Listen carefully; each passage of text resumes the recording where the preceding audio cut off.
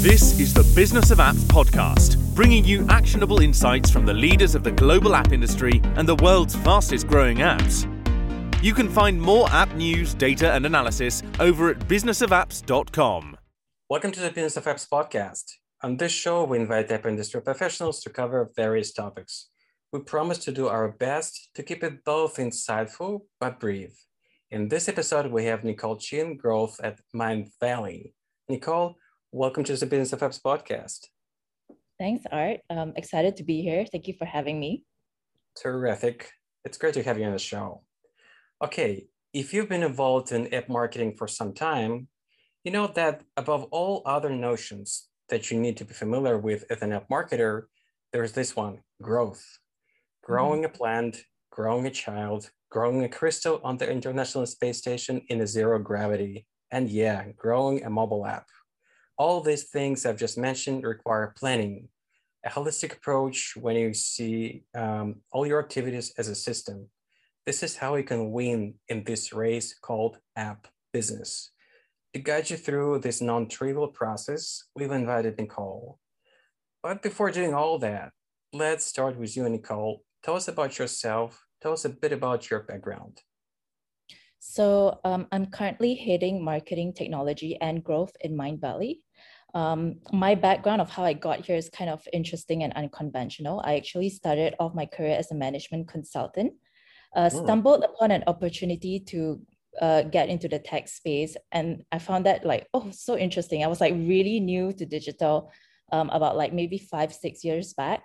And basically I stumbled upon it by chance and decided to stay, and just eventually found myself really stringed towards product and marketing, and always trying to find a balance in between, right? Especially with today's companies where we're moving towards more digital products, which also means that fundamentally it's a technology company.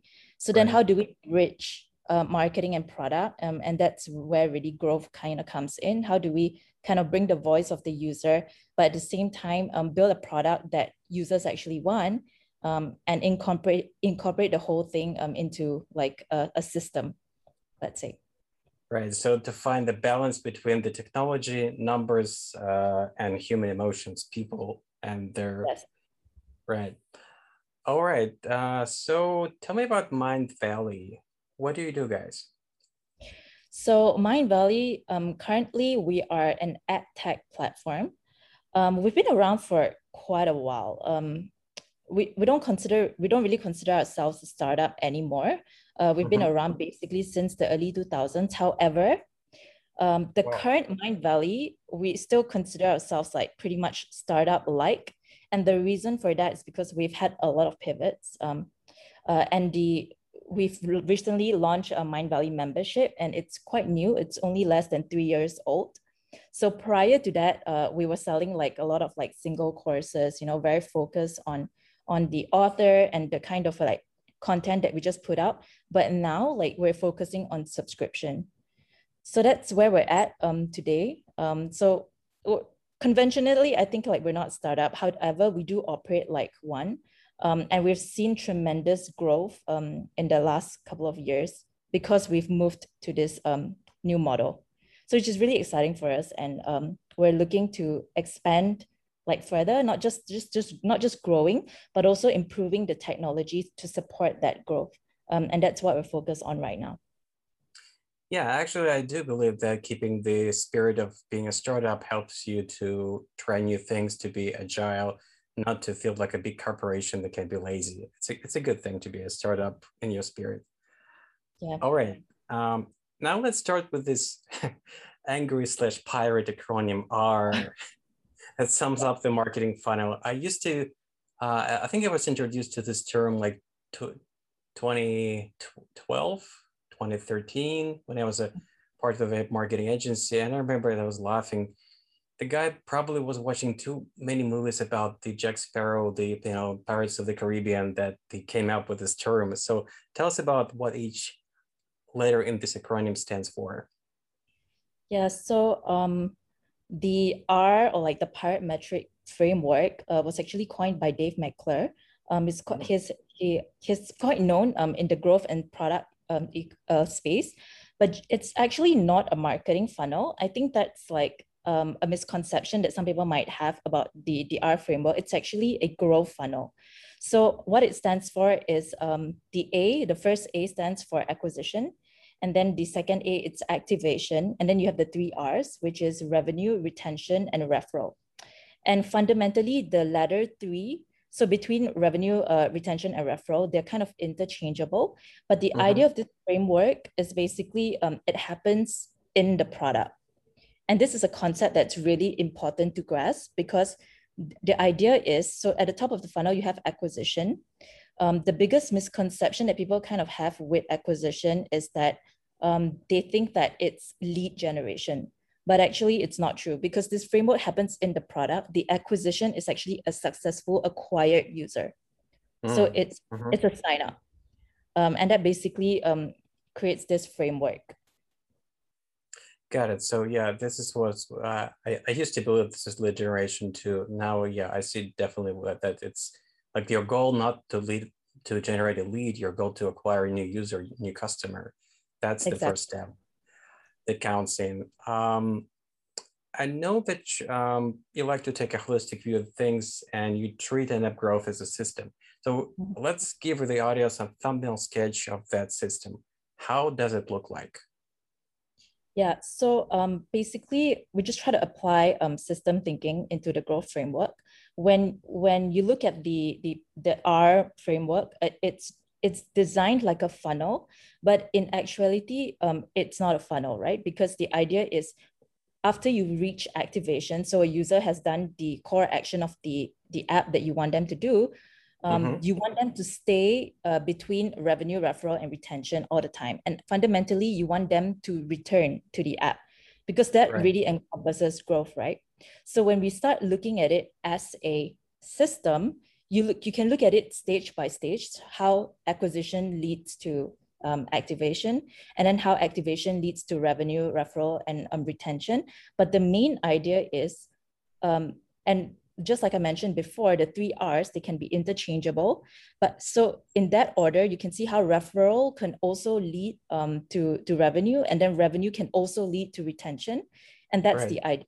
That's where you really want your users to stay because as they flow down the funnel, you can create like a self-reinforcing system between the three R's. And obviously, if they have not done the activation action, then maybe you want to include the activation space within the system as well. And you can see how users move. And that's really where you want your users to be because the second they fall out of the system, then they are churned, right? And that's where, that's the biggest problem of growth, actually, it's retention. You know, to me, it sounds like you're building the community of people who happens to be your clients, your customers.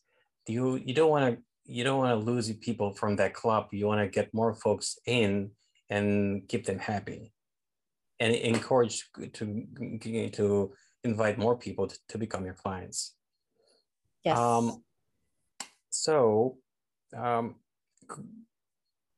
Well, growth is on every app marketer's mind, but it's a long-time effort.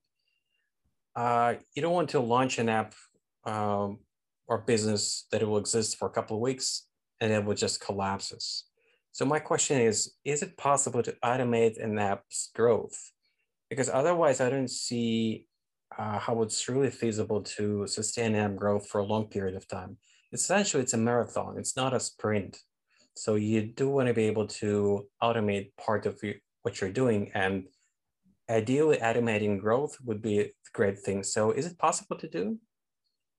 So I truly believe it's possible. However, there is a foundation work that the business and the app has to reach first, and that's product market fit. A lot of times, if you don't reach product market fit, no matter what you do, it's going to be very difficult to grow because fundamentally, you're not basically addressing a problem that users have. And although you can like, use paid acquisition and use some traffic to bring all these guys, but at the end of the day, they will churn. Right. And again, that's also why growth is such a huge issue because most people churn. So to reach that product market fit, it's really difficult. And along with growth, so when we look at it as a system, technically it can be automated, but it doesn't mean that you stop optimizing, right? It doesn't mean that you basically map out the metrics that you have that you're trying to track, and then you just like, oh, okay, I have basically included like like I put a share button, oh, now everyone's gonna start referring their friends. Done. That's not the case, right? Because you also have to look at, on the product level, how do you increase adoption rate? How do you increase the conversion rates from users who are at like on a retention level? How do you get back to come back? How get them to come back and give you revenue? So it's a lot of optimization. It's a lot of A/B testing that you have to do. But at the end of the day, if you have not reached product market fit, it makes things a lot harder. So that's the foundation of it. You got to find the product market fit, and a very good benchmark to look at it is just to look at when you first launch a product without doing anything too drastic, meaning like you're not spending like millions of dollars in traffic. How are you or how are your users organically behaving? How are they staying on day 30, in day 60, and day 90? Because a lot of times the natural retention is going to give you a gauge of how your product, whether or not you actually reach a product market fit. And from there, when you reach a certain like level of retention that is acceptable, or like, obviously this is very relative to what your product is. Right. That's where you can start like reiteration and like continuous experimentation. But more importantly, you have to continuously optimize the funnel as well. And if you can do that and have all the action steps and the touch points for the user to make these to make it easy for them to flow through the system, that's where you can really see growth automated. And doesn't mean like, you have this system, you just hands off, because as we know, like your users are people, and people change all the time, like, so we have to constantly reiterate and reiterate. And if you just do that, like your product can really lead the growth for your business. Yeah, essentially, you just can't force people to love your product. If it doesn't work for them, no matter how much money you're going to be pouring in your user acquisition effort, it's not going to be fruitful. Just going to waste your budget. It's like when somebody comes into the dress store and tries out a new dress, and you just let that person to make up his mind. You're not pouring any money on advertising. She's here, she's trying it, she likes it, she's gonna get. So you're giving your audience time to check out your app and see if it works for them. I don't know, you would suggest to wait for a couple of weeks at least? Yeah. So I definitely think that like if you're looking at retention, you've got to look at it on a more long term. Again, it really depends on what your product is. If you have like, let's say if you are in transportation and rides, and like that people are using your app to like for transportation, then the stickiness is going to be a bit higher. So then your benchmark might be a bit closer, like maybe or like if you notice a user who just uses it on the weekends, then maybe the retention rate for them is more like on a 7-day basis. So 7 days, 14 days, 21 days. But if you're like Airbnb, for example, this is a classic example, right? Like you don't travel all the time. Most families, depending on what profile you are, you might travel once a year. So then their repeat rate and their retention rate could be as long as like 1 year and 12 months.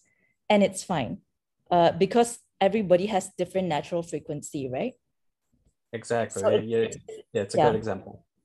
Yeah, so it's really a matter of like really understanding the value of your product to your users, and then the different kind of users who are coming to the app, and then watching how they behave.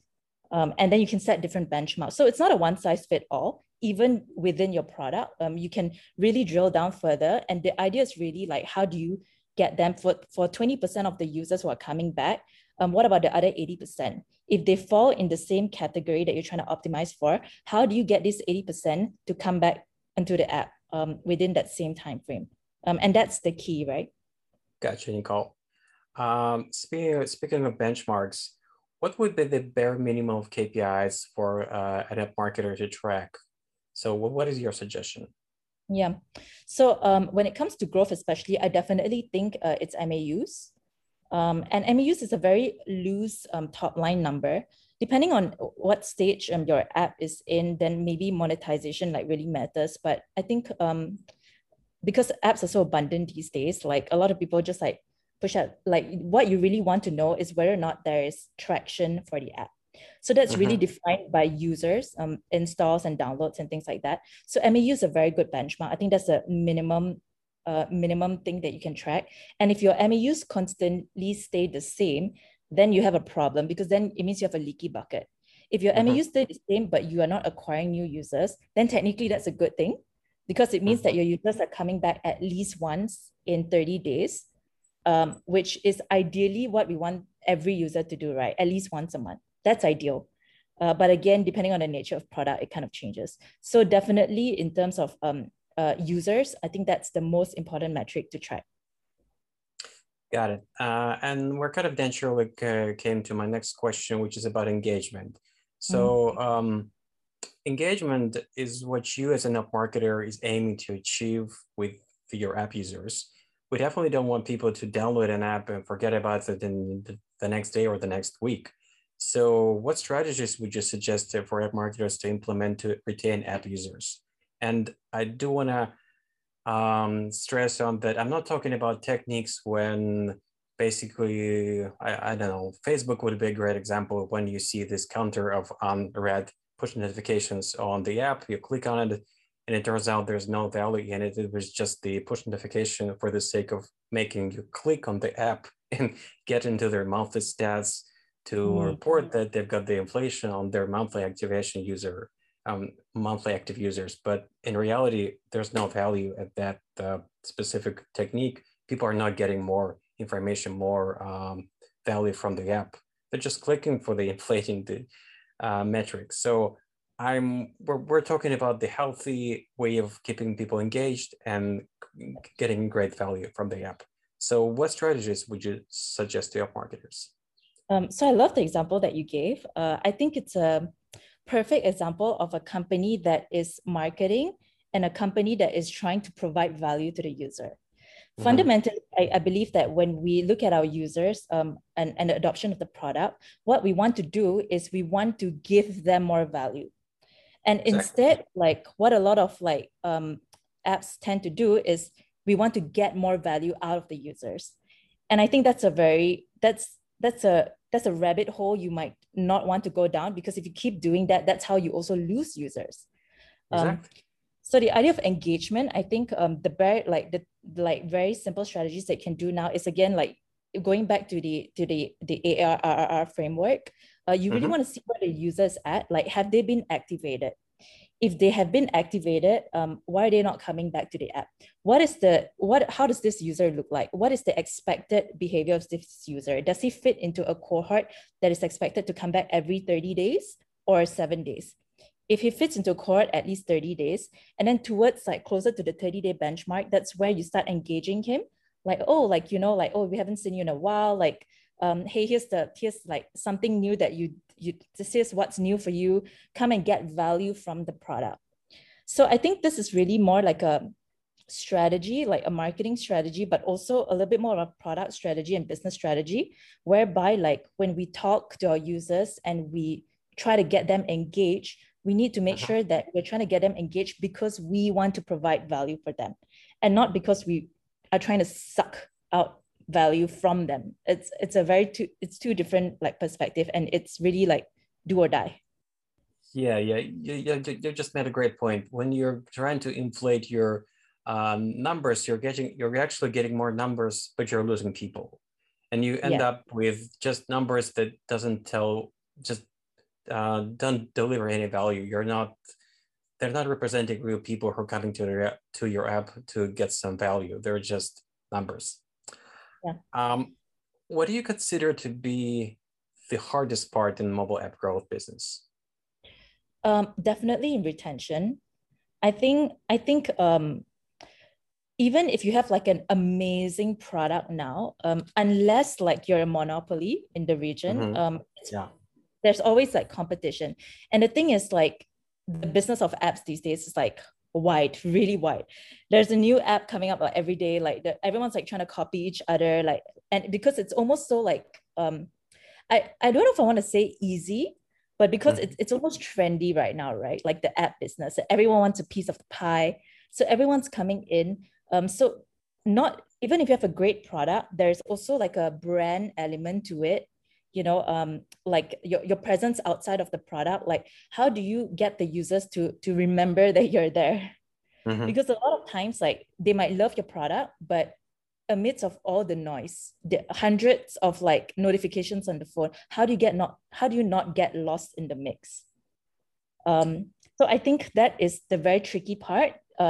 Because like sometimes I think like especially if you don't have your product market fit and you see this like churn, obviously that's a very like clear sign. But I believe there will also be cases where like you do have product market fit, but you still see churn. And the thing is, we will always want a lower churn. It's a never-ending optimization. Netflix churn can be 2%, but I bet their target is like 0.1%. Yeah. So we will always be Definitely. optimizing for the same numbers. But I think retention or churn is probably the biggest challenge in app growth. Even if you're Netflix or Amazon, you have no idea what's going on in people's heads and what's going on in their lives. You never been able to be in a position when you know for certain why exactly your customer is not using your app on the kind of a the template of usage you've defined for him or for her. His or her life is changing all the time, and this element of unpredictability, even if you're Netflix, you're not in control of that part. So you're going to get some churn no matter how hard you're trying, right? Exactly. And I think like a lot of people also think that, oh no, this is easy. We'll just ask feedback from the users. But it's not as simple, because the most important feedback that you want to get are the feedback from the non-users, right? And those guys will probably not give you feedback unless you actively go and seek out for it. And that's why like, I think user research is also super important, because there's one part of understanding what your customers want, and then there's another part of trying to understand why people are not using your product to begin with. So it's really being able to find a balance and like building a product that addresses a majority of the needs of these two kinds of like users. Gotcha, great. So switching the gears, we've covered the major topic on the table. And now this show, we want, on top of delivering people insights into specific topics, tell them just a little bit about the people who are behind those companies, agencies they know about. And I have just a short list of questions to you to kind of paint a better picture of who you are as a person. So question number one, what smartphone do you have now? Have you been switching between iOS and Android, or just staying one side all the time? So I am a very loyal Apple user. I have never used an Android phone. I do have one, but like I use it for like testing, and also because I do app marketing. Yeah, but primarily I've always been an iOS user. And I always have this saying, I feel like Apple should pay me for like promoting them. But anyway, I always have this saying like, once you go Apple, you never go back.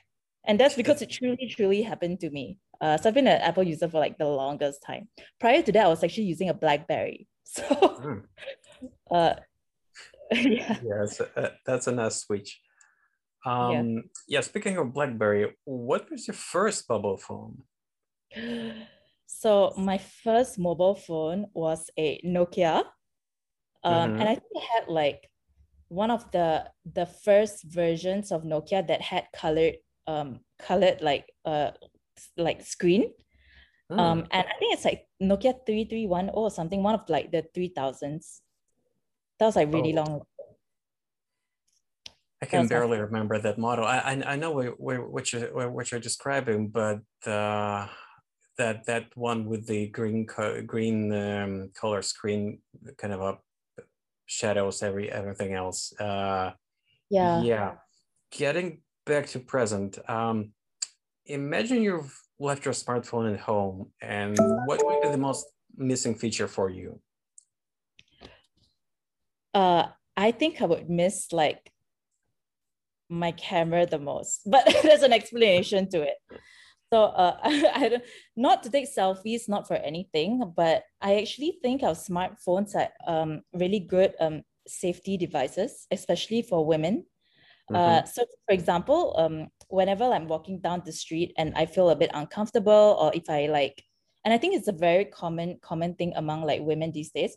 You feel uncomfortable, and I feel like let's say I'm being followed. What I usually do is I just whip out my phone and start taking pictures, or pretend that I'm taking pictures. And I feel I get a lot of like safety in that, because first of all, whoever like I'm pointing my phone towards also kind of starts freaking out, Yeah, especially if they are like, like staring at me or like following me, and then they not just leave me expecting. alone.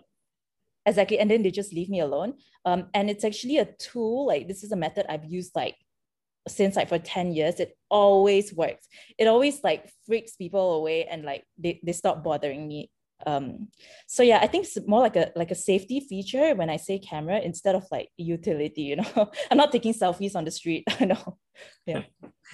Got it. That's a great. It's actually a great use of your smartphone. There's one more on top of everything else. There's even that it can do for you if you know what you're doing. All right. Thinking about your smartphone, what do you think it's missing right now? Could be both hardware, software. That probably I'm not even asking, are you expecting more from your phone, but how would you like this thing to change? Being less prominent in your life or doing even more? Yeah, I do think that. So I'm actually quite for like a app marketer. A lot of people find this like really interesting. I don't use my phone that much. So I have like I mean, I use my phone a lot like for social reasons or like work reasons. So like for Slack, for WhatsApp. But other than Right. that, actually like I don't really use my phone for like social media. I'm not very active on social media either. But the thing is, I find it so interesting, right? So whenever I'm using my phone, I'm either working or Mm-hmm. like using it as a phone, like as using SMS or like calling like people or whatever. So yeah, I think that's like I'm actually not like the best like mobile adopter in that sense. Right? I'm not like using games. I don't really know what's like going on with like the app gaming industry right now. Unless I'm like curious and I'm like doing it for work, then I'll get into it. But otherwise, like as a consumer, I don't use my phone that much. Uh, That that's totally fine. That's totally fine, Nicole. A phone and a smartphone is a tool. Like you're not as expecting to use your, I don't know, scissors or hammer all day long. You need certain tasks, you grab your tool, you've done your task, you put it away. Your smartphone just one more tool in your toolbox. Exactly. So I Uh, also think that like sometimes like when I like for example try to drive like marketing for the app, I start to think about like how would I market to myself, because mhm. I'm a tough customer to crack. Like Right, I can right, get like right. Marvel, I would never open it. But it's not because I'm not interested. It's just because like I'm not present. So yeah, so I use that like to basically ideate as well on like what to do. How do you crack like a very tough customer like and That's yeah. smart. That's smart. But before I let you go, just a very final question. Yes. How can people get in touch with you and get more information about what you do? Yeah, so I think the easiest, like quickest way would be through LinkedIn. You can find me on LinkedIn, just search like Nicole Mindvalley currently. And I'll pop up, and like people can just connect with me. I'll just drop me a message as well. Like might respond a bit late, but will definitely eventually respond. So yeah. Terrific. Great. Thanks a lot for your time and coming on our podcasting call. Thank you. Thanks for having me, Art. It's been a fun ride. Bye bye. And that was Nicole Chin, Growth at Mindvalley. To listen to more episodes, subscribe to our podcast on iTunes, Spotify, Stitcher, Google Podcasts. Just search for Business of Apps and you will find us easily. We release episodes on Mondays, so subscribe and you'll be able to get new episodes on your smartphone, tablet, or computer as soon as we release them. And please don't forget to leave us a review and comment on iTunes. It is highly appreciated. And all episodes will also be available on businessofapps.com. Thank you for listening. See you next week. Thank you for listening to the Business of Apps podcast. For more, head on over to businessofapps.com.